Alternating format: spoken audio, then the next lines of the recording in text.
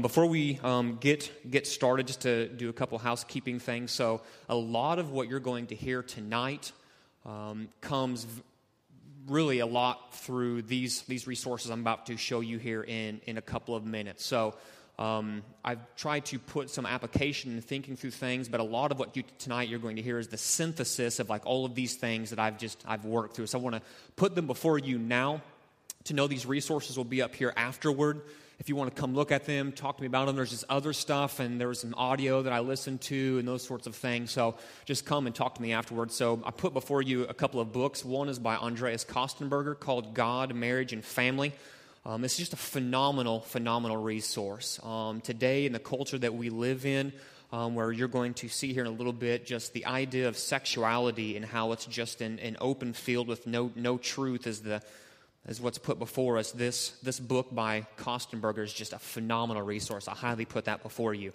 This is actually the Gospel-Centered Marriage. This is the little booklet that we did for 6 weeks in our community group. Some of you guys might be doing it or have yet to do it, or will be starting up here quickly. There's 14, 15 little snippet chapters in there, but there's the last 4 or 5 chapters talks about that idea of sex. How it works in marriage, what is the idea, what is the mindset that we're supposed to have when we come and talk about that subject matter. So especially the last portion of that book there. This is another go-to. This was probably, in my time at seminary, one of the classes that I did assigned this book by John Piper called This Momentary Marriage. I mean, it's just a phenomenal resource. I would put it up there about as high as the Kostenberger one. The Kostenberger book covers a bit more information. Obviously, you can tell by the thickness, but the way Piper writes and just sort of the way he brings big ideas down to a lower level, it's just a phenomenal resource. And it covers everything. I mean, from marriage to divorce to singleness, how are we supposed to view sex within marriage, and that it just runs the whole gamut of this idea of marriage and how it's a parable pointing forward to something bigger. An even smaller book that really really unpacks the Song of Solomon and all the various ideas that flow out of that by C.J. Mahaney is a book called Sex, Romance, and the Glory of God, what every Christian husband needs to know. And then there's a chapter in the back for wives. Again, really short read. I blew through a handful of these chapters pretty quickly. Again, Mahaney writes very low level. Great big truths, just in a way that's real pithy and funny. If you ever heard him preach, that's really how he writes. So I recommend that for you as well. These two, CCF is the Christian Counseling and Education Foundation. So guys like Ed Welch, David Powlison, Paul Tripp, if you've heard these names, these guys are associated with this Christian Counseling Foundation, and they just have a myriad of these booklets. I mean, everything from adoption to what happens when the money runs out to how do I know when I need to start dating and all those sorts of things, to money, to life. And one of them revolves around the area of sexuality. And so these two are by David Powlison. One's Sexual Addiction, Freedom from Compulsive Behavior, and another one is Breaking the Addictive Cycle, where it's not so much related on sexuality, but this idea of how the way God has wired us, where it's easy for us to make good things that God's given from anything, from relationships to food, to sex, to power, to money, and how we become addicted to these things. They become idols. And so I put that before you as well. In the footnotes you'll see tonight, again, one of the main things that really informed how I'm going to think and teach tonight comes from a podcast by Tim Keller, where he broke out from the Sermon on the Mount, Matthew chapter 5, the area where Jesus covers the idea of lust. And Tim Keller does a 35-minute sermon that is just revolutionary. I put it down in there in the footnotes, the link to go find that on the Redeemer podcast, but I'd highly recommend. That's 35 minutes of your life that you've got to spend. So all of those things are synthesized into this. So tonight we're going to talk about biblical sexuality. Notice that we're describing it as biblical. It's not just merely sexuality. The world offers us a picture of sexuality, but what we're wanting to do is come tonight and go, what does the Bible have to say about this? Does the Bible say anything? Obviously, the argument is the Bible does say something about this. So then the question is, what does it say? So admittedly, this is a bit of an awkward subject, right?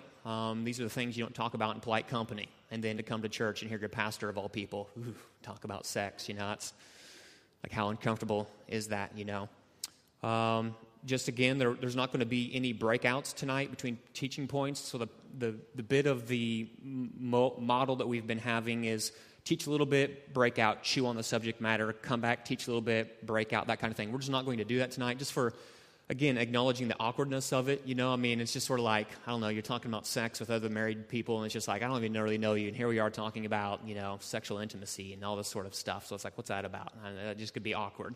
So instead of just having people stare at each other and say nothing for 10 minutes, we're just going to forego that. And I think the idea what we're going to do is we're going to shoot for a Q&A along the way.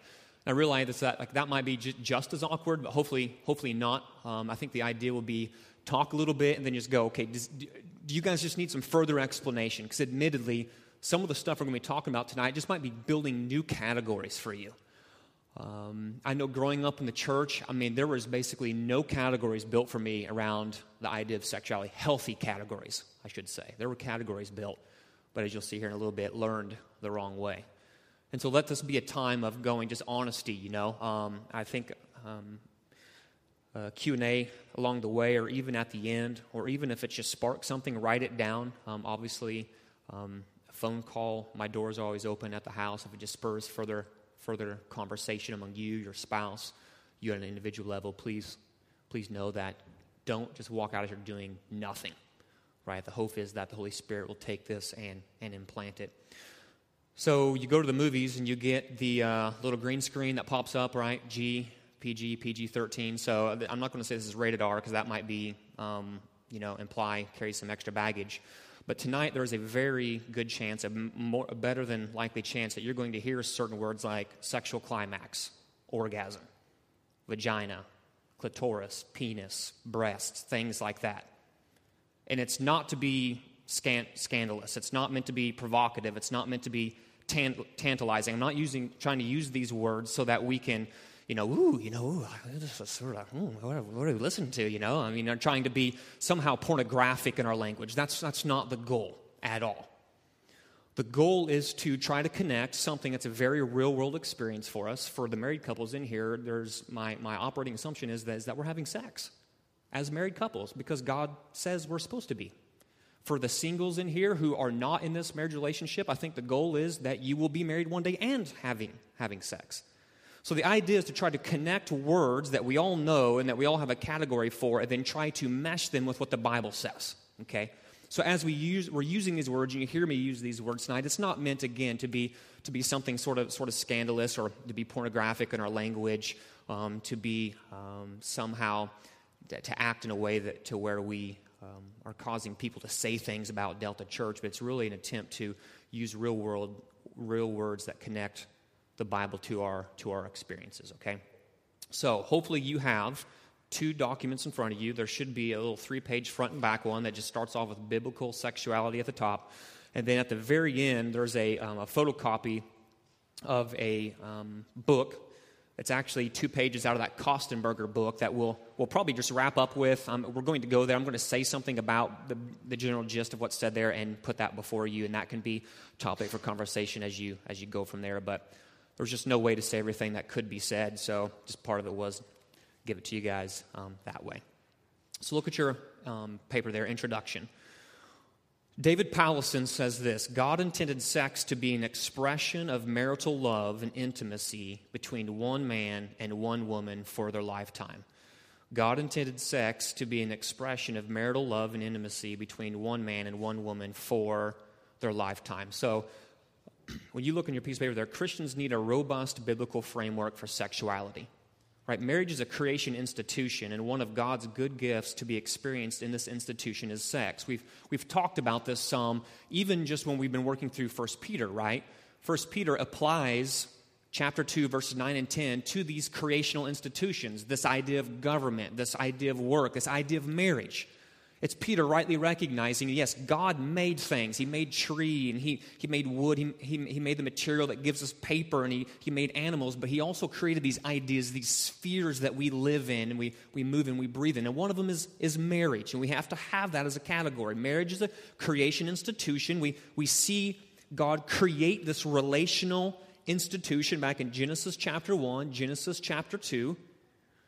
And one of God's good gifts to be had, to be experienced within this relational institution called marriage is sex.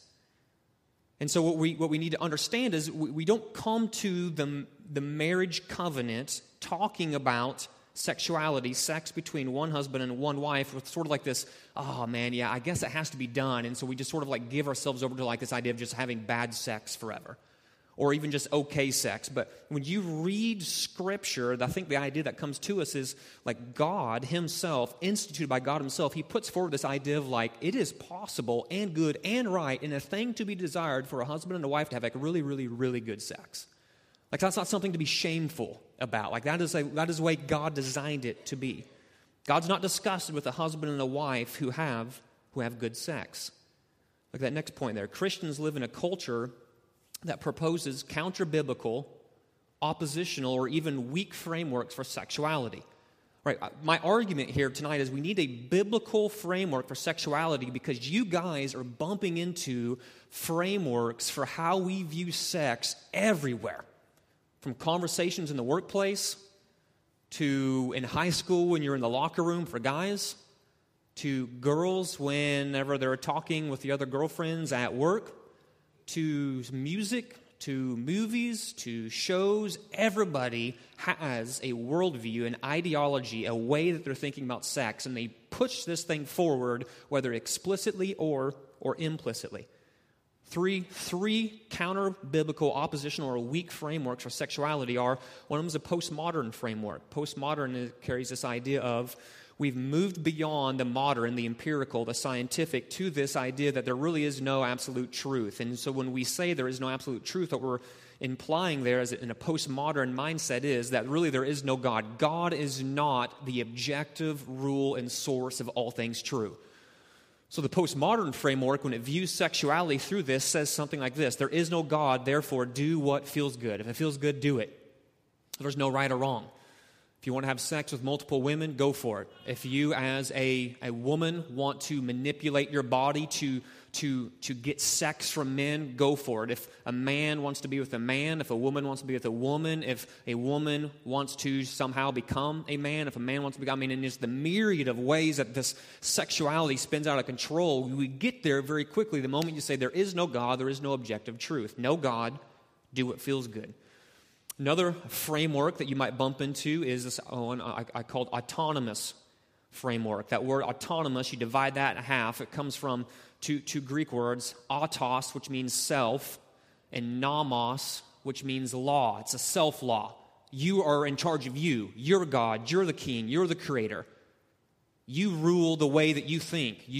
Definitely there is no God, and it's not even, and it might even be the mindset of, I'm not even really going to look around at the culture around me. I'm just going to do what's right. I'm in charge of me. Therefore, I decide what is good. If I want to do this, you have no bearing on the way that I ought to think, especially about sexuality. I would say those are counter-biblical or oppositional. The reason I put that weak framework is because some of us might even have a religious framework. Notice I'm saying not biblical framework, but a religious framework where somehow we carry this idea, yes, sex is supposed to happen between a husband and a wife, but it's been tainted, right? So it's one of these things that we sort of have to just put up with. It may have been awesome for Adam and Eve, but like when Genesis 3 came around, then all of a sudden it just got dumped on its head, and now it's tainted, it's impure, it's polluted. Look at all the different ways that we scan the culture and we see all this stuff just completely out of whack, right? And what we do is go, well, this is one of the things we just have to begrudgingly put up with. There's no way that I can enjoy this God-created thing because sin has tainted it. So a religious framework might say something like this: sin has tainted sex, therefore it's something just to merely be endured, something that we should just avoid. And they try to argue maybe from like a Genesis 1, 2, and 3 framework. Well, I'm going to argue that we need something better. Our view of sex can be skewed by prior experiences. Okay, this needs to be said in the introduction. Our view of sex can be skewed by prior experiences. So we may bump into these various frameworks that are trying to pull us away from a biblical view. But what we also need to know is that we have all experienced something revolving around the world of sex, surely. Right? None of us live in a vacuum. We live in a culture, we live in a world. You've had conversations.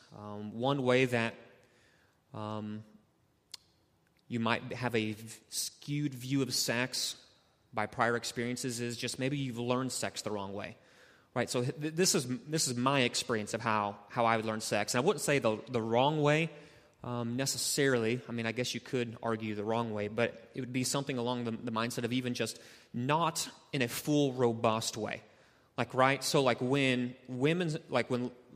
I, as a little boy growing up, started going, like, right, it happens in a little boy's life where eventually girls have cooties and all of a sudden it's like, ooh, like, I might want one of those, like that switch happens somewhere with a boy. And when that happened with me, it's like, I need to learn about this. So I can't talk to Dad because Dad doesn't talk about this kind of stuff. It's too embarrassing to talk about with Mom, so what do? You go to the library and try to find books, right? And so there I was in the Carrollton Library, trying to find a book on sex and ask my mom if I can check it out, that kind of thing, right? Because I'm trying to learn and there's pictures and it's like, man, so it's like, well, I mean, it's not bad, right? But I mean, I would argue that there's probably a better way of going about and doing this, right? The other idea could be something along this, like, right? So I grew up in the age of the internet. As most of us millennials did. There was a time I can remember when the internet was not, right? But now we have the internet. And so for me, unfortunately, one of my first introductions to sexuality was this. The guy who printed off the pornographic picture and brought it into... Oh, okay. I think that's good. So it's the guy who brought the pornographic picture into the locker room of the high school and is passing it around. It's like, whoa, what is that? Then all of a sudden, boom, there it is. Like, I'm just exposed to a framework, right? And there it is. Another way that we can learn sex the wrong way, and I would even argue it can be done in such a way that was meant to be good, but it just carries some baggage that might come with it, is growing up in the church, the idea of True Love Waits. I don't know how many of you guys went through True Love Waits, and it's a great program, but I think there was something that sort of spun out of that really may not have been, because really what it was is like, I know you want to have sex is awesome, and it's like, believe me, sex is phenomenal, but like, it's sort of like, wait, don't go there. And it's always like, basically, sex couched in the negative. Then all of a sudden, it's like, when you get married, then all of a sudden it's great. And I remember going, like, I'm getting married. I'm 21, like, I've basically been told sex is, like, not kosher my whole life. And it's like, what exactly is going on? Like, all of a sudden, like, I'm going to walk down and I'm going to say something. Then all of a sudden, like, it's just good. It's legit. So it's like, they never really quite explained, like, it was, like, just one side of it. Like, don't do it, which was sort of explained well, but it was never explained, like, why do you want to do it so bad, John? And so they never quite fully fleshed that out. And so here I am standing on the marriage day going, I'm about to go do something it's like I've been wanting to do for a while, but it's like, I don't know, like, what just happened? Like, what just all of a sudden happened to make this legit? No one couched all of this in a biblical framework for me. Another way that we can be skewed in our experience is this: sex taught the wrong way. So we can learn in a different way, but maybe you just sat under somebody, and like, I don't know how many of you women, so I don't think this is a scandalous question to ask, but how many of you guys, before you got married, had your mom or some sort of mom-like figure in your life basically give you, like, your husband that you're about to marry, like either the day of the wedding or the night before or the week before, like, gave you like some sort of talk, like, your husband's going to be horny, he's going to have sex all the time, and you're just basically going to have to endure with it. Maybe it was so, my question is this: how many of you guys received something from a mom or a mom-like figure, but it was couched in the negative? Show of hands. A few. How many of you even actually received something like that, but it was couched in the positive? That's what I guess I'm more curious. Not from a mom figure, right? Okay. But somebody did. I don't know who said that, not from a mom figure, but it was couched like, this is going to be an okay thing.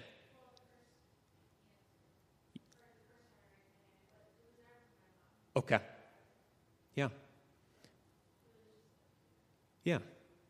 And so look at that quote there. So this was actually like a mindset, right, where people were teaching other people, like, this isn't like a real good thing. So Ruth Smithers, quoted in that book, this comes from that C.J. Mahaney book. She wrote a book in 1894 called Instruction and Advice for Young Brides. Look at that quote there.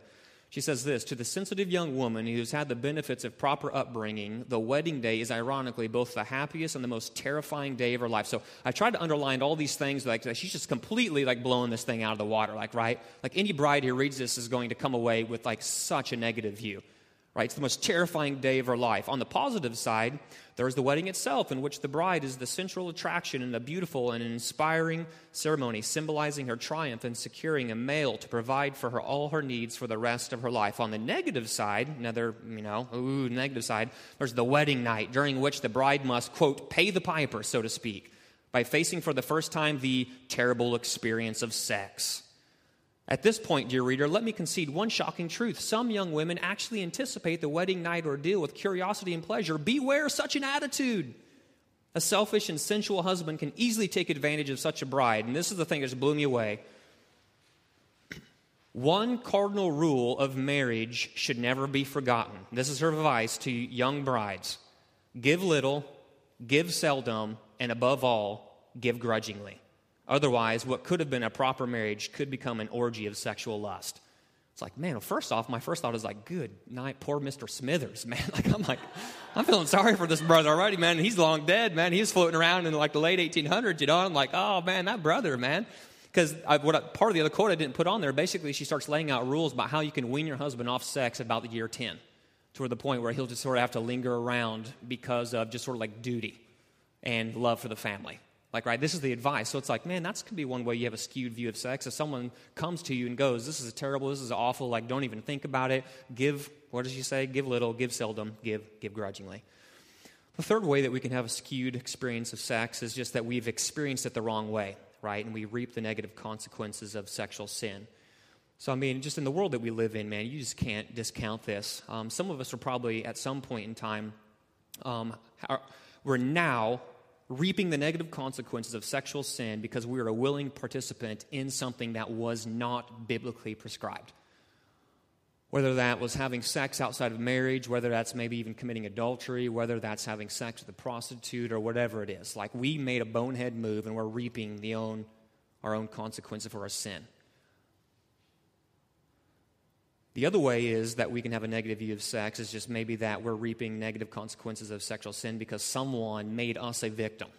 We were abused, sexually abused. That's an event that's happened. You can't just discount that.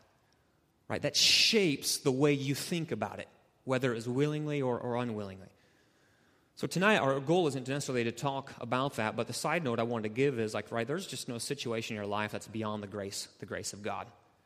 Right, if you look down at that footnote, 1 Timothy chapter 1, verse 12 through 15 talks about grace and how the Apostle Paul, who was basically a Christian, or he was a terrorist, terrorizing Christians, killing people, putting them to death, he comes to the point where he says, listen, look at my life. God basically poured out mountains of grace, mountains of mercy upon me. If he can save me, he can save you. No situation is beyond the point of God's grace. So I want to give you that word of hope, but I also want to do is, put that as a category. We experience sex the wrong way because of either being a willing participant in something we ought not to have been, or we were victimized by somebody doing something to us. All that to say is we need a vision for healthy biblical sexuality.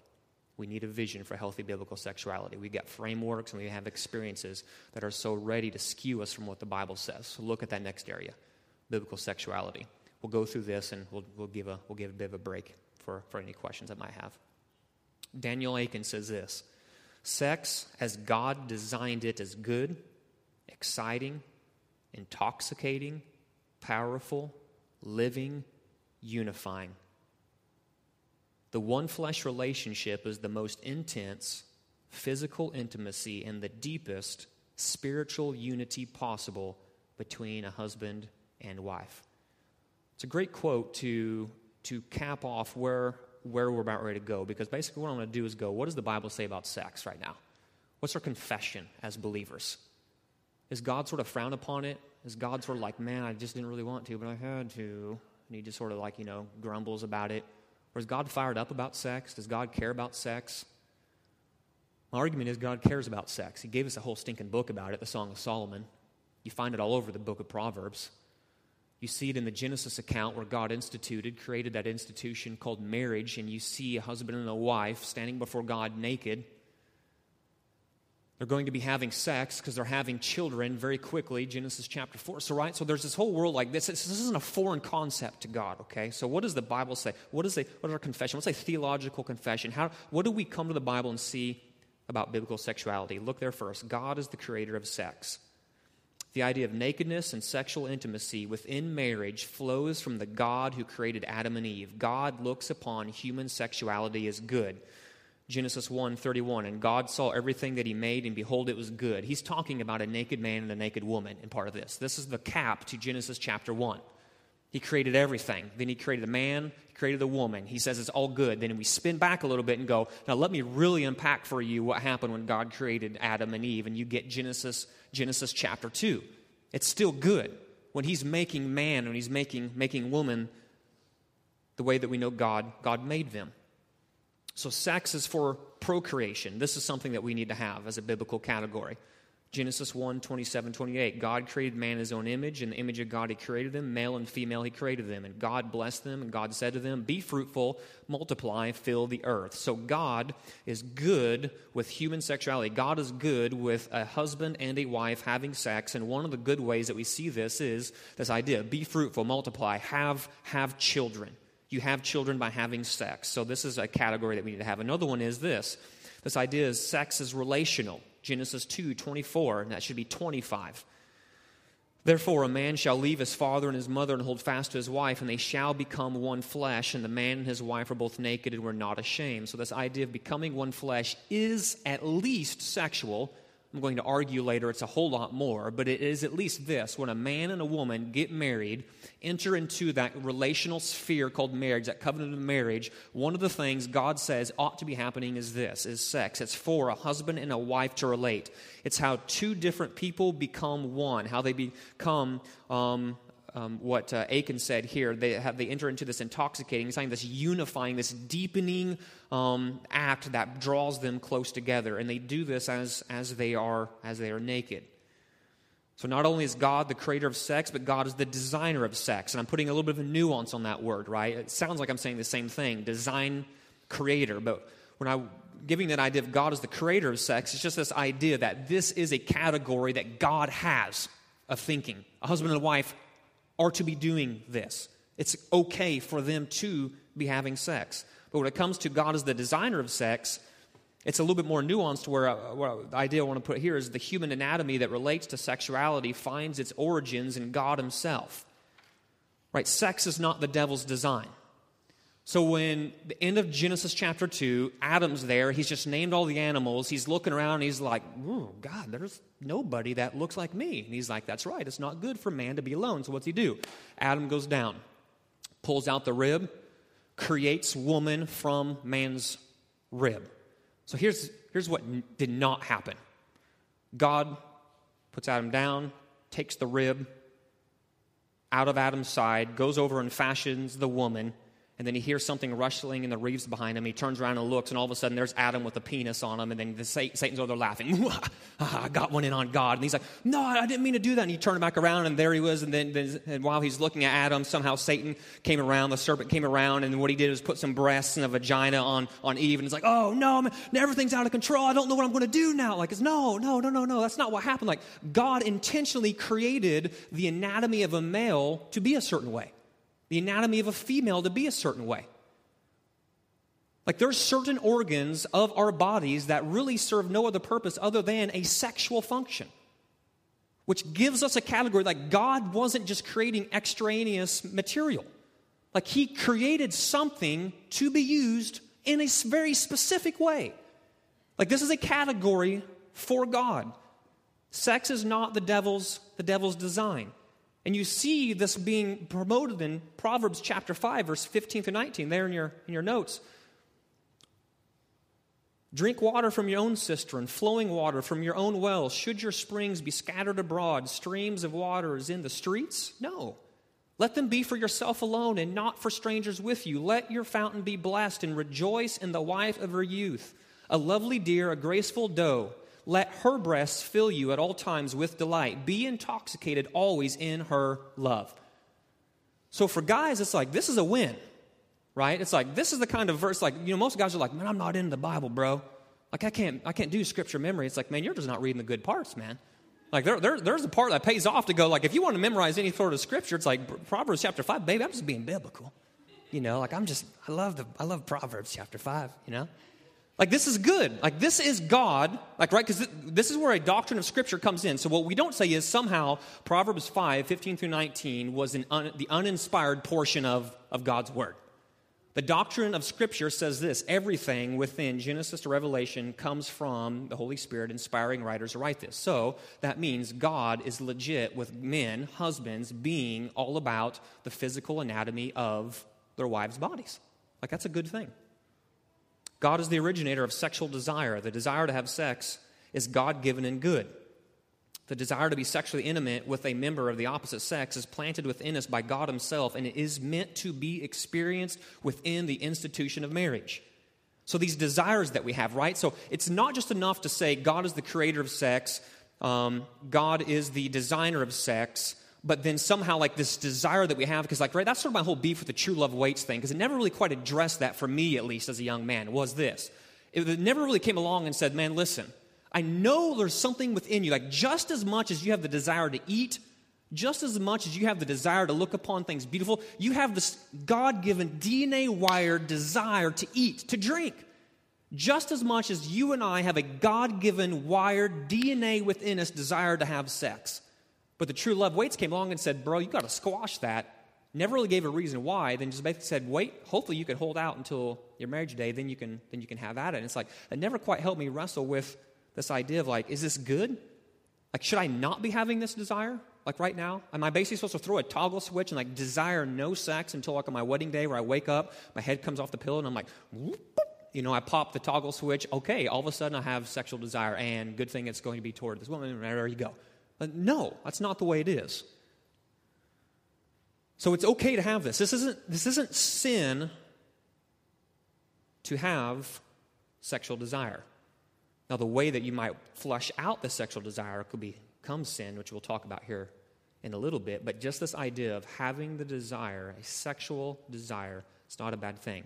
Again, Song of Solomon, you can see that there, the desire to kiss. Your lips drip nectar, my bride. 1, 2, let him kiss me with the kisses of my mouth. The desire to touch and caress. Song of Solomon 7, 6 to 9. How beautiful and pleasant you are, O loved one, with all of your delights. So this is what blows me away, right? Like, this is just, it's sort of couched in poetic language, but this is just barefaced exuberance in King Solomon talking about his naked wife. How beautiful and pleasant you are. So this is King Solomon talking about the he, talking to the she of Song of Solomon. How beautiful and pleasant you are, O loved one, with all of your delights. Your stature is like a palm tree, and your breasts are like its clusters. I say, I will climb the palm tree and lay hold of its fruit. It's like, there's really not any way to get around that one right there, right? He's looking at his wife who is naked, and he's making this illustration. Says, you look like a tree, your breasts look like palm tree, look, the fruit looks like coconuts on this palm tree. I'm going to climb up and I'm going to lay hold of the fruit. It's like, okay, again, most guys are like, man, the Bible, I'm like, man, dude, you're just not reading the right portions, Like, this stuff's good. Like, the desire to touch and caress, like, nowhere in the Song of Solomon, like, when he says this, you don't see the verse 10, chapter 7, verse 10 isn't, and God was really bummed out. I can't believe Solomon is thinking this way. Like, you don't get that as a category. Even desire for sex itself, and you can read that there in Song of Solomon, chapter 4. Questions? Any thoughts? Anything that you need unpacked? Hopefully, that would be pretty straightforward. Because all we've talked about is wrong frameworks. The Bible gives us a healthy, good, right framework. Any thoughts? Questions?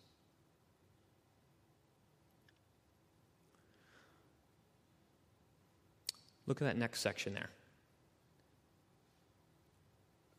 So if you turn the page and you look at page 4, what you're going to see is another thing says, a vision for a healthy biblical sexuality. And so before I went there, I wanted to give like a pre-idea to get us there. And it's this. I don't know what you want to call it, but I call it like a theological grid. This idea of having a confession where we take these truths that we confess, we synthesize them into a framework, into a grid, into a matrix, into a way that we're to view and go do something, right? We can have a theological confession. God says this about sex.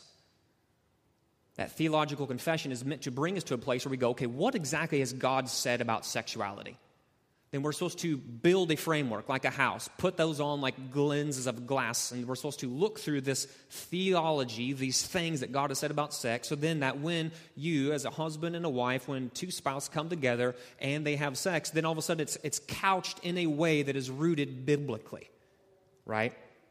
Look at that quote by Kostenberger, because what you're going to get tonight is very little of the what about sex, and we're going to get more to the why. And that's where we're basically turning the corner. We're going to get to the why. The why, I'm going to argue, is that idea of vision there. So track with me on Andreas Kostenberger, that quote there. In most cases, even for Christians, the what of sex garners the lion's share attention, while the why of sex is regularly neglected, right? So do you see what he's talking about here? Like almost any Christian book, any book about sex, if you're in the checkout counter looking at the Cosmopolitan, like what is almost always sex couched in? It's in the what? Here's 10 techniques to make your husband blow his lid. If you want to get your wife to that place where she's having sexual climax, here's the 5 techniques that you need to do to your wife. Sex is almost always couched in the what. Like just do this practice, do these things, and then it's almost like a formula, and you plug it in. Do this, boop, boop, boop, boop, and out it comes out as just mind-blowing sex. But the Bible doesn't ever really talk about sex like that. The Bible talks about sex this way. Have a biblical framework for it, and we're going to get there later, then it's almost like it leaves the what alone. There are certain prohibitions, we're going to get to those later, but the Bible's never really like, if you want to have mind-blowing sex, make sure you have sex in this sort of sex position. Like the Bible never talks about it that way. But it almost always does. It says, here's a framework, here's a lens, here's a view. You need to think about it this way. And if you're operating within the realms of sex as a covenant good, then brother and sister, have at it, go for it. It'll be phenomenal. Okay? So here's where we're going. The what's of sex garners the lion's share of attention, while the why of sex is regularly neglected. As a result, there is no lack of non-Christian and Christian resources on sex and how to have better sex, while there is a relative dearth on conscious Christian reflection on the deeper meaning of and purpose for sex. This lack of proper theological grounding comes at a cost: the loss of a more profound, heartfelt union between those engaging in sex, including Christian couples. So what are we to do with this information? Well, my argument is that most of us, all believers in general, but those of us who are here tonight listening to this, will fall on this continuum somewhere. Like this continuum of confession, vision, practice. Right? So according to Kostenberger, almost everything you read, whether Christian or non-Christian, focuses specifically on practice. Have sex. Do sex. Have sex in this way. Don't have sex in this way. Do this certain thing. Don't do this certain thing. Ergo, you will have phenomenal sex. Almost always practice focuses on practice. But on this continuum, arguing as a believer, how are believers, where are we supposed to fall out in this continuum? I suppose we could fall on this, that there's not even any practice going on within the marriage unit between the husband and between the wife. You're married and you're not having sex. The Bible just says that's not healthy. You can go read 1 Corinthians chapter 7. Paul's like, man, listen, you fight off Satan by having regular intercourse, regular sex as a husband and wife. And there's a whole big theological thing that Paul pushes forward. So if you find yourself in that place where like you're married, you're not even having sex, it's like that's just not healthy. You don't need to be there. My assumption is most of us are at least here at this next stage. We're at the practice stage where you're married and you're having sex, but there's no framework for right and wrong or God's view on sex. Like you're doing it, you're having sex, but if you're to come up like, why are you doing certain things? Why are you not doing certain things? Like, what does the Bible say about this? What does the Bible say about this? Is this permissible? Is this not permissible? These sorts of things. And you really just sort of do one of these numbers. Shoulder shrug, palms up. You're like, man, I don't know. We're doing it, but we don't have any framework. The next best thing might be is that you might have a confession and a practice. You know what Scripture says. You have a theological confession. You can say, I understand these things about sex. You can go through and you can go through this little section that we just did in our notes on biblical sexuality. You can look at Proverbs 5 and you can look at Song of Solomon. You can go back to Genesis 1 and Genesis 2 and say, I see God saying these sorts of things. You can confess this, but you don't have a way to synthesize all this stuff that God says about sex into what does it actually mean in practice for you as a husband and for you as a wife. So you know what Scripture says, but it doesn't affect practice. So how's it supposed to look? And this is where we're going to, and this is what we'll focus on for the rest of our time. How's it supposed to look? My argument's going to be like this, is that we're meant to have a confession. We as believers, it's our obligation to know what Scripture says about sex, just as you're obligated to know what Scripture says about prayer, what it says about fasting, what it says about giving, what it says about tithing, what it says about church and pastors and elders and deacons and your role and being led by the Spirit and everything, right? It's our obligation as believers to go, God has spoken, God has revealed himself, God has spoken in certain ways. We are called to be a people of the Word, and the category of sex is one of those. Confession, know what Scripture says about sex. Then what we're meant to do is synthesize this stuff down to a vision. How do I take when I know what God says, build it into a framework like a house so I can live in this world of what God says about sex? A framework rooted in Scripture that then informs how we think about sex, so that when we go and we practice and we have sex between a husband and a wife, it's built within a framework, right? Confession, vision, practice. So the remainder of our time is going to be on that middle part. What is a healthy vision? What is a vision for a healthy biblical sexuality? What is a vision for healthy biblical sexuality? There's going to be 3 points. My argument is going to be is that to have a good way to synthesize what God says about sex, part of what we talked on there in that section, is you need to see that sex is covenantal, sex is sacramental, and sex is eschatological. Sex is covenantal, sex is sacramental, sex is eschatological. And I realize probably 2 out of those 3 words you're like, I have no idea, and I'm struggling with the first, which is covenantal. We will explain them, but what I'm trying to say is these are 3 categories, 3 mindsets that I'm going to argue that we as believers, single or married, need to adopt, so that as we engage in the practice of sexual intercourse, husband and wife, we have a healthy biblical framework rooted in what God says about sex. So, first, sex is covenantal. Sex is covenantal. So when we say sex is covenantal, really what it's doing is it's battling that idea of contractual versus covenantal, contract versus covenant. That's consumer mentality versus covenant mentality. And really what this is a bit of a recap of what Tom was arguing for when he said marriage is to be rooted in this idea of covenant. All right, look on your paper there. When we say that a relationship, a marriage, or sex can be consumeristic, can be contractual, what we're saying is this. It's this mindset. It's this way of thinking. If I'm going to have sex in a consumeristic way, I say this. You adjust to me because my needs are more important than the relationship. You adjust to me because my needs are more important than the relationship. Right? We relate to vendors this way all the time. I am in a contract with AT&T. My needs, I feel, are very important. You give me a good price, a certain amount of text messages, a certain amount of data, and if you can't give me a good price for the things that I need, I'm going to break this relationship. Oh, Verizon can give me the same, if not better, for cheaper? Well, then I'm out. Right? A consumer relationship says this. You need to adjust to me. You need to adjust to my needs because my needs are more important than the relationship. The tie that binds are my needs. If you are not meeting my needs, then I'm out of here. Like that's a vendor relationship, a consumer relationship. If I can get my needs met somewhere else, I'm going to go there. But a covenant relationship says this. The idea of covenant thinks this way. Covenant in regards to relationship will have this heart attitude. I will adjust to you because I have made a promise, and the relationship is more important than my needs.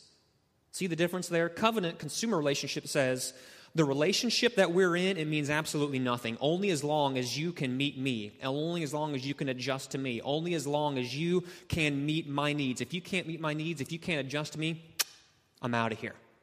Covenant says this. I've come into this relationship, and the tie that binds is this. I've made a promise to you for better or for worse, for sick or for poor, or for sick or for healthy, for rich or for poor. It doesn't matter what might go on around here, but I am in this because I made a promise with you, and I'm going to seek to adjust to you. I'm going to seek to serve you because I made a promise to do this. The relationship that we've entered into is more important than my needs. Now, I wrote a whoops in here because I think you have sort of like a dash and a sentence that just sort of trails off into nowhere. That was me forgetting to erase something. So you can skip that. I think it says like spouses relate to one and then there's just nothing. So that's my bad. That's just a bit of a typo there. I think there's another one down there later where instead of saying a covenant view of sex, I say a convent view of sex, which is sort of ironic when you think about it. But that, again, that is a typo as well. So if you see more, my bad. So, next bolded sentence, marriage is covenantal and sex is a covenantal good. Right? Armed with these definitions of a consumer relationship and a covenant relationship, we can draw this conclusion. Because marriage is covenantal, because marriage, one man, one woman, says this, I will adjust to you because I've made a promise and the relationship is more important than my needs, then we can come to this category of sex and say, sex is a covenantal good. Sex is to be had within this covenant. So the idea of covenant informs how we view sex. What we don't say is marriage is covenantal, then all the stuff we do in marriage falls outside from underneath the umbrella of covenant. What we say is marriage is covenantal and everything that takes place within the marriage covenant runs through this grid of covenant. And this is especially true about sexual intercourse between a husband and a wife. So what does this mean? Negatively, one thing you can say is this: there's not to be any sex, no sex outside of a covenant. Or to be positive, not to be put too much of a bummer. Positively, you can say this: sex only inside the covenant of marriage. See, a consumeristic view of sex views sex as an instrument of self-service. See, when you enter into a relationship with this mentality, a contractual, a consumeristic relationship, especially in the world of sex, where you say, I'm entering into this relationship, my obvious assumption is we're going to have sex, but the mindset I'm bringing into it is you must adjust to my needs about sex. You must adjust to the way I think about sex. You must serve me so my needs are met. That you're bringing in a very poor view of sex. You're bringing in an unbiblical view of sex. Because see, a consumeristic view of sex views it as an instrument of self-service. I'm going to use sex in such a way to where you will serve me. So sex as a consumer good is a way to manipulate or be manipulated in a relationship. Right? It's that whole mentality. If you don't cut the mustard, if you don't meet what I'm needing, then I'm out of here. And so then what that forces the other person to do is go like, I need to be marketing, I need to be spending, I need to be thinking about a way. It's no longer me serving you and you serving me, but it's me entering into this relational sphere going, I got to perform, I got to give out this good in such a way that I meet your need. And sex isn't meant to be spun that way. Sex isn't supposed to be a way where I try to use it to manipulate you and you manipulate me. Sex isn't supposed to be done that way. When you have a consumeristic view of sex, it's a constant marketing. You're always performing. You have to meet their need or they're out. And you're thinking the same way. And so that what you have are the clashes of people. Instead of a beautiful melding, instead of a beautiful two becoming one, all you have is a husband and a wife who are just constantly sort of like, coming together, but they're like two magnets, right? When you try to push them together and they're just not quite going together when the poles are the same. And it's like we're trying to mesh together, but you're constantly sort of like repelling off of each other because you're both saying, well, you have to serve me or I'm out of here. Or, no, you have to serve me or I'm out of here. No, you have to serve. And it's just this constant pulling, and it's never a blending, a meshing, a coming together. But a covenant or a convent view of sex views it as an instrument of selfless service. A covenant view of sex views it as an instrument of selfless service. And what this does is it does at least two things. It creates a zone of security. It creates a place where you can be yourself, right? Because remember, in a covenant relationship, it's this. I come into the relationship, the husband comes into the relationship, the wife comes into the relationship, says, I'm going to outdo you in honor. I'm going to outserve you. Whether it's good sex or bad sex, whether it's a good day or bad day, whether it's kids were good, kids weren't good, job was good, job wasn't good. I'm coming into this relationship, this moment of sexual intercourse between a husband and a wife. What I'm going to do is I'm not looking to go, what can I get out of it, but I'm looking, how can I pour out to serve you? How can I pour out to serve you?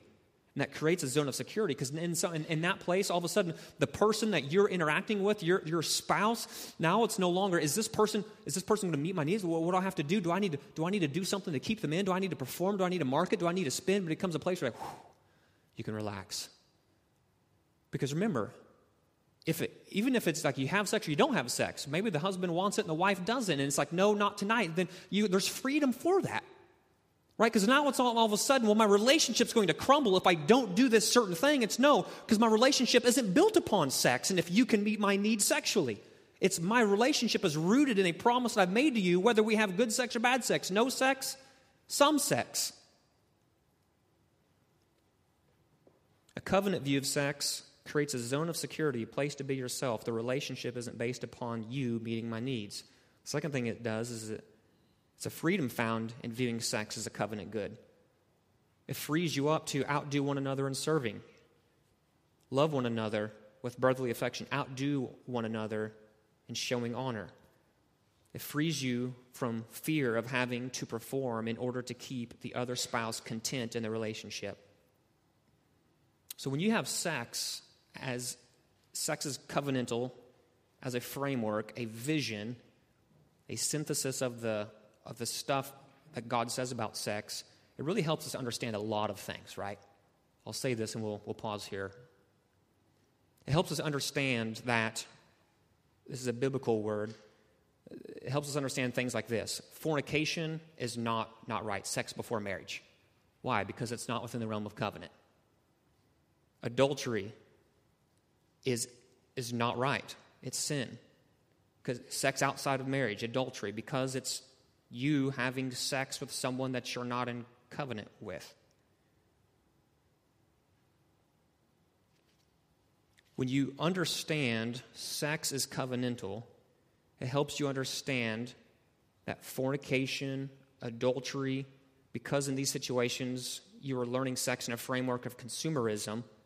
Because when you come into a mindset of this, I am married to this woman, but I'm going to go and have sex over there with this woman. It becomes a way where you are now no longer viewing sex covenantally, but you're viewing it consumeristically. I'm going to consume sex from this woman. Because you're not going to try to outdo this woman in honor. What you're trying to do is get something for yourself. It's the same with fornication. You're not even in the marriage covenant. And what you're trying to do is, I need you to meet a need. I need you to bend toward me, to adjust to me, or I'm out of here. Pornography falls in the same category. Masturbation falls into this category. It uses sex as a consumer good. I mean, think about it. What you're doing is you're trying to get to the place of sexual climax, and you don't even have the other partner there. It's consumeristic in nature. Because by nature of just you being by yourself.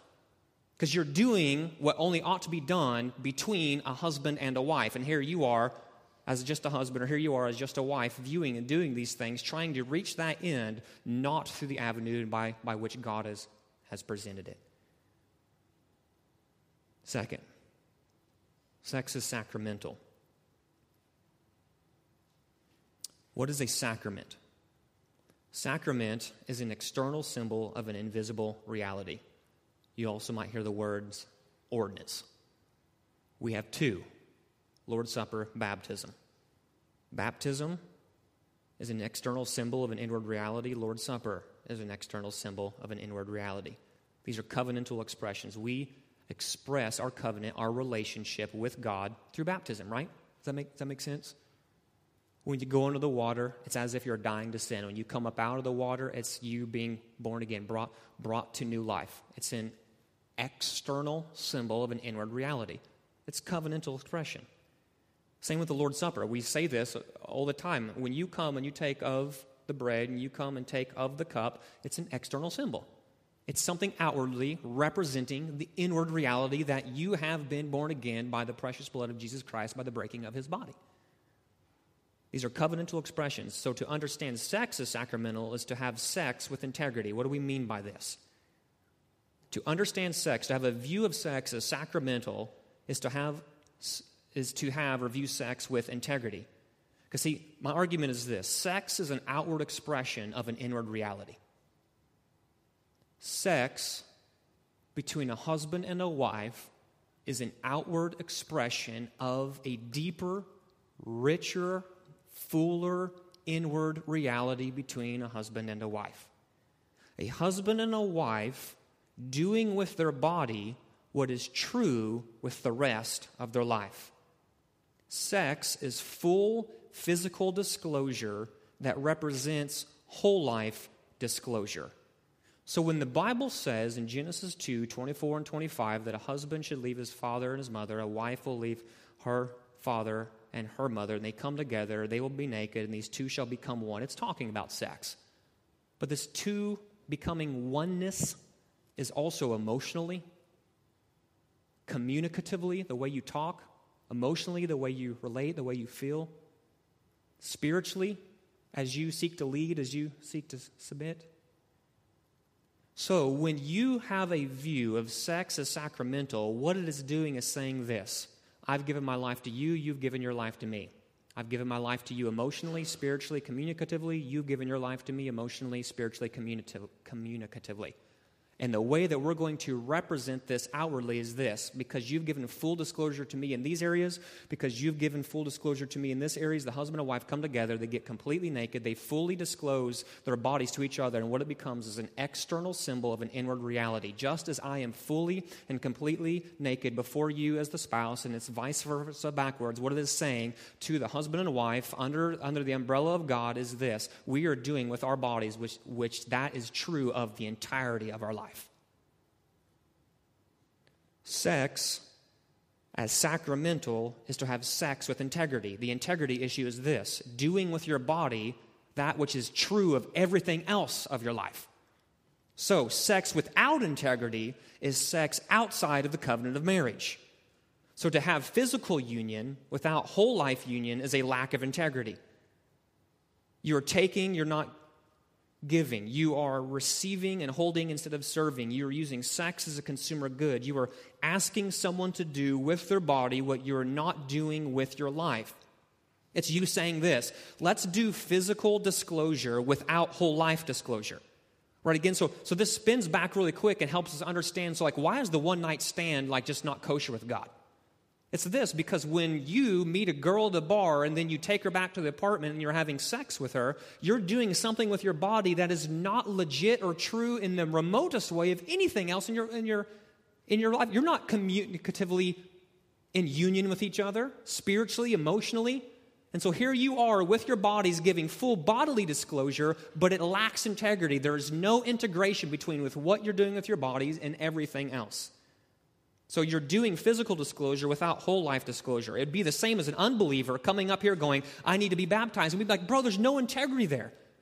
You want to do something externally that's not true internally in any way. Same with the Lord's Supper. Don't partake of the Lord's Supper because you're externally doing something that is in no way even remotely true of what's going on internally, in the internal reality. And it's the same with sex.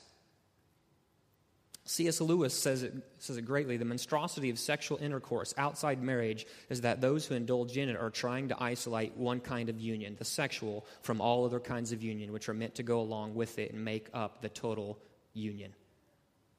And he nailed it right there. Another beautiful thing about sex being sacramental is it's seen as a covenant good. When you view sex as a covenant good, it sort of becomes like marriage cement, marriage glue.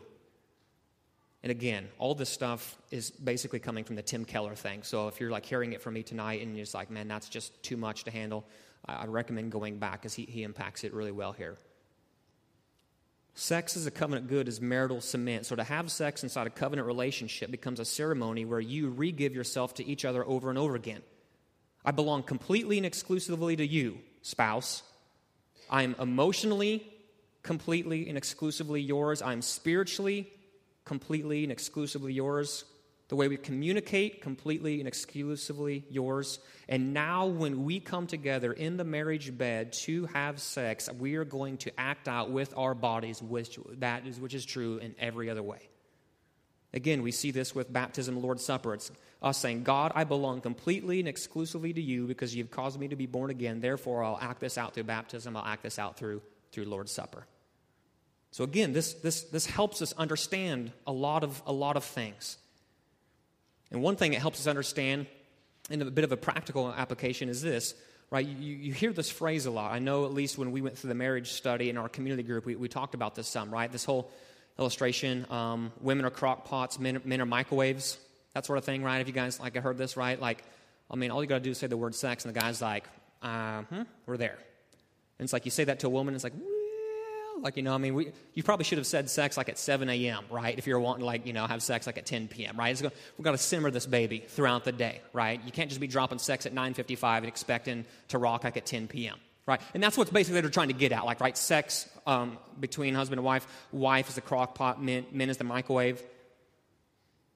So when you understand sex is sacramental, I think it helps us break down the difference in the way God has wired men and women. Lovemaking isn't merely an act in itself.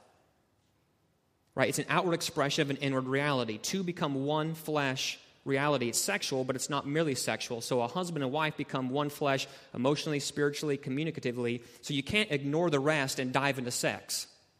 Right? If you as a husband are trying to, quote, lead your wife by not leading her communicatively, the way you communicate, if you're not leading her spiritually, if you're not leading her emotionally, but brother, you're you're the ace in leading her sexually, so to speak, it's you're not understanding the idea of what a sacrament is, right? That all of a sudden couches stuff and just sex is just merely an act within itself. I have a need, we need to have some sex. You need to meet my need, thanks for meeting my need, I'm out of here. But when you understand sex is sacramental, it starts to switch things around in my mind, because then what it does is say, I'm going to approach sex in this way. What I'm going to do is I'm going to lead you. I'm going to outdo you in honor. I'm going to live with you in an understanding way. I'm going to seek to show you honor. I'm going to seek to see you as a co-heir in Christ. And as I love on you spiritually, emotionally, in the way that we communicate with each other, I'm going to try to lead. I'm going to try to serve. I'm going to try to show honor in these ways. So then, as those things are robust, then I'm going to argue that sex becomes very robust, because you are doing full bodily disclosure with what is true in all these other areas. Right? I don't want to say it's axiomatic, but I mean that's not mean to say that you can't have good sex if you're not leading those other ways. But if there's an obvious disconnect, I think there's a lack of integrity there. Lastly, sex is covenantal, sex is sacramental, sex is eschatological. What do we mean by that? That's really weird. When I pitched this to my wife, she's like, I have no idea what you're saying. She's like, what did you say? You're like, maybe you don't know. My summary, my paraphrase of all of our conversations was, you need to explain it really well. What's eschatology do? Right when I think about eschatology, study of the end times, I think about the crazy guy with the 37-foot chart where he's talking about all these things, and moons and stars, and people are coming back, and there's this guy in the Middle East who's talking about, we got all these charts and all that kind of stuff, and what does sex have to do with crazy chart guy, right? So sex is eschatological? What's the argument there? Well, look, eschatological, break that word down. Eschatos, it's Greek for last things. That suffix, O-L-O-G-Y, ology, means the idea, the subject of. So eschatology is the subject, the study of last things. So my argument is this. A good vision for a healthy biblical sexuality is we need to understand that God has designed sex to point forward to something inconceivably greater than we could ever possibly imagine. Sex was designed by God himself not to just be a means or not just to be an end in itself. The goal for a husband, a goal for a wife, the goal for a spouse isn't just to do this. I want to have some good sex. You want to have some good sex? Yeah, I want to have some good sex. Well, let's just try to do what it takes to have some good sex. And boom, you have good sex, and it's well, that's all there is. My argument is there's something deeper designed in having good sex between a husband and a wife. God has designed sex to point forward to something inconceivably greater than we could ever possibly imagine. Look at that quote by John Piper. Sexual intimacy and sexual climax get their final meaning from what they point to. He's talking eschatology there. The last thing, something greater, something future. Sexual intimacy and sexual climax get their final meaning from what they point to. They point to ecstasies that are unattainable and inconceivable in this life. Just as the heavens are telling the glory of God's power and beauty, so sexual climax is telling the glory of immeasurable delights that we will have with Christ in the age to come. There will be no marriage there, but what marriage meant will be there. And the pleasure of marriage, 10 to the millionth power, will be there. What Piper is saying there is sex is eschatological. The pleasure of sexual climax is eschatological, right? And just at the risk of I don't think I'm being too blunt, like, right, what we're talking about here is an orgasm. Like the way God has designed a husband and a wife to come together, that idea of sexual climax between a husband and a wife. My argument is that it's eschatological, right? So we're building a category here, right? Like, don't get freaked out that the pastor's talking about, like, sexual climax and orgasm, that kind of stuff. Like, what we're trying to do is build a framework, build a way of thinking to where when a husband and wife come together, it's not do these certain techniques, but it's like, what is the mindset that is to be adopted by a husband and wife when they relate to each other in regard to sex? I think it is this. It's having sex in this big picture, this world, this framework, this house that says there is this futureness to sex. There's this idea of it's pointing somewhere. It's pointing something greater than us. It's not just a husband and wife having sex as an end in itself, but it is a means ordained by God that points to something greater. Pleasure from sex now points to something deeper that will be experienced in heaven for all eternity. So when a husband and wife come together and partake of sex, their derived pleasure points to a future pleasure that will be more than they could ever imagine. I love this from Paul, 1 Corinthians 10:31. Whether you eat or drink or whatever you do, do it all to the glory of God. And that includes sex. Like, it's not whether you eat or you drink or you pray or you drive or you build or you do work or you have all these sorts of things, but like somehow sex is this one category outside. Doing sex to the glory of God is what God has called us to do. So God's purpose in sex, the sexual climax between a husband and a wife, is that God gives a foretaste of the joy, the pleasure, the experience of Christ's spousal love that believers will know and experience for all eternity. Sexual climax is good. It's not an end in itself, but a God-ordained means that points to something greater. Sexual climax is a tiny thumbnail scratch of what it will be for believers to know the spousal love of Christ for all eternity. Sexual climax is a tiny thumbnail scratch of what it will be for believers to know the spousal love of Christ for all eternity. So this being true, spouses are to serve one another during sex, and they are to see each other as co-heirs who will know this experience for all of life. Now, I'm going to try to explain this here, and I give my wife permission to raise her hand and say you're doing a horrible job, because I've tried to explain this to her several times, and I think every time except for the last one, it's just sort of started getting I understand this is sort of weird, right? So I just said when you have an orgasm, it's heavenly. It points to something else greater than anything that we could ever experience or know here. So when I come to the sexual partnership between husband and wife, when a spouse comes together with a spouse, what I'm to do is adopt the lens of 1 Peter 3:7. What I want to do is I want to understand my spouse, because that is geared towards men, but the reverse is also true. We're to understand each other. We're to show honor to each other. We are co-heirs in this marriage covenant, and so the mindset, I think, is this. What we should not do is come to that sexual climax, to that place, and just simply roll over and go, man, baby, the whole time I was doing this, I was thinking about the heavens and seeing the face of Christ. We're not supposed to probably do that.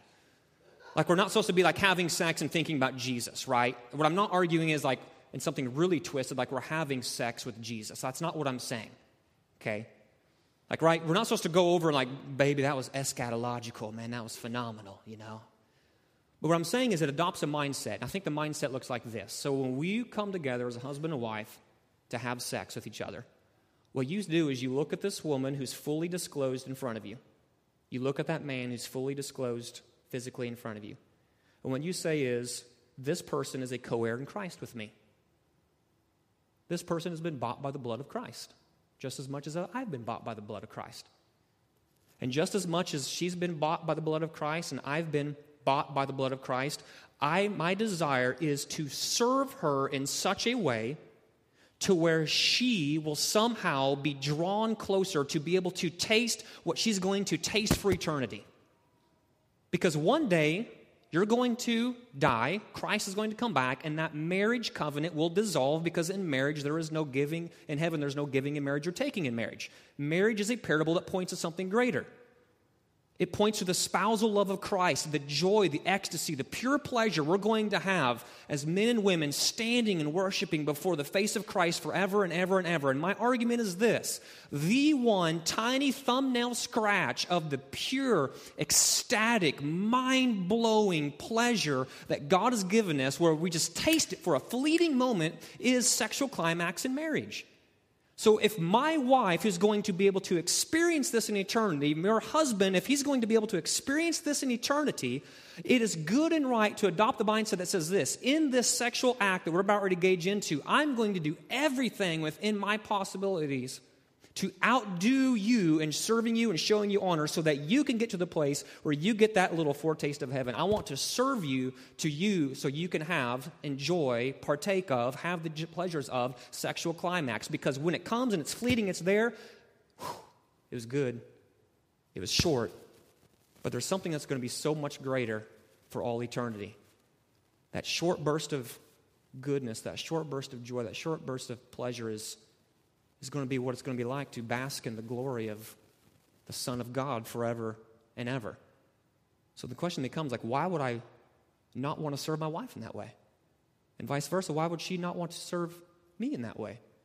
Why would any spouse want to come into the marriage bed and go, you're a co-heir in Christ with me, and I don't give a crap. You need to serve me. You need to bend toward me. You need to adjust towards me. That ought not to be. And adopting that mindset that sex is eschatological brings us to that place where we serve the other. I wrote this down. It'll be one of the last things we say. A right application of sex, seeing it as eschatological, I think is this. And I think I put it in your notes there. A right way of seeing this is adopting this eschatological view of sex corrects the me-centered attitude of sex, and it realigns the sex act from an end in itself, where I'm to be served by my spouse, to a means by which I can serve and lead my spouse to experience just a tiny foretaste of heaven on earth. Not to get all romantic comedy on you. Man, maybe it's heaven on earth, be in love with you. It's like we're shooting for something bigger. We're talking about a God-ordained way that we can experience, I think, what we'll experience for all eternity.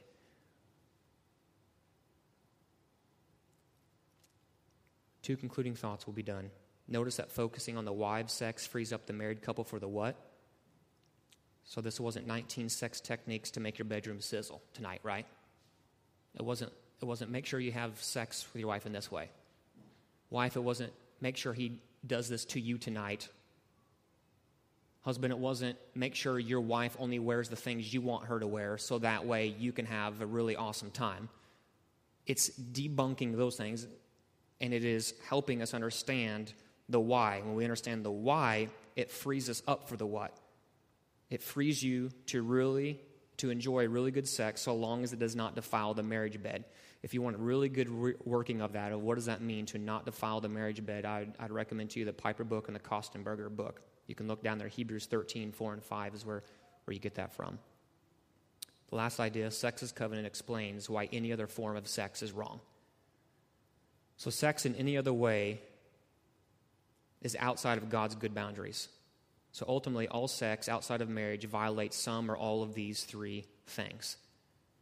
Fornication, adultery, pornography, masturbation, homosexuality, lustful fantasies, incest, on. And that's where this little one comes in, okay? So take that home and read it. So this is Kostenberger's book, and he unpacks it on a practical note where he works through this, right? The question arises, are there any boundaries for sex that mark what is or is not acceptable based on a Christian theology of sex and general biblical morality? He lists 10 things that are these things are just off limits. We don't get the privilege of thinking this way because God's word says so. The theological confession gives me a vision that these things are wrong, so we are not going to practice these things. But then he says, beyond this, the following general principles will serve as a helpful guideline as a husband and wife consider what is or is not acceptable to God with regard to sexual activity. I put that before you. The conclusion is phenomenal. It really wraps up a lot of what we were saying here.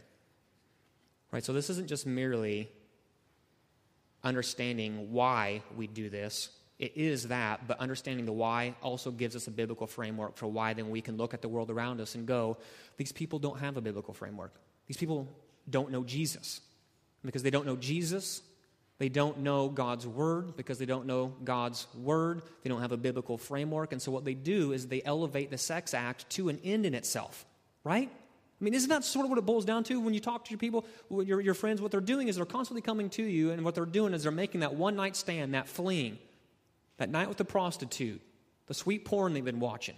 All of this, whatever you want to put it into category, all these things that are falling outside, what it is just in and itself. How can I be served? How can I be served? How can I be served? How is it going to adjust to me? How is it going to adjust to me? And how is it going to adjust to me? And what we do as bearers of light, we bring the gospel to bear in this as we live out rightly a healthy biblical sexuality, and as we breathe gospel truth through that by being an example for our neighbors, for our family, for our coworkers, et cetera, in this realm.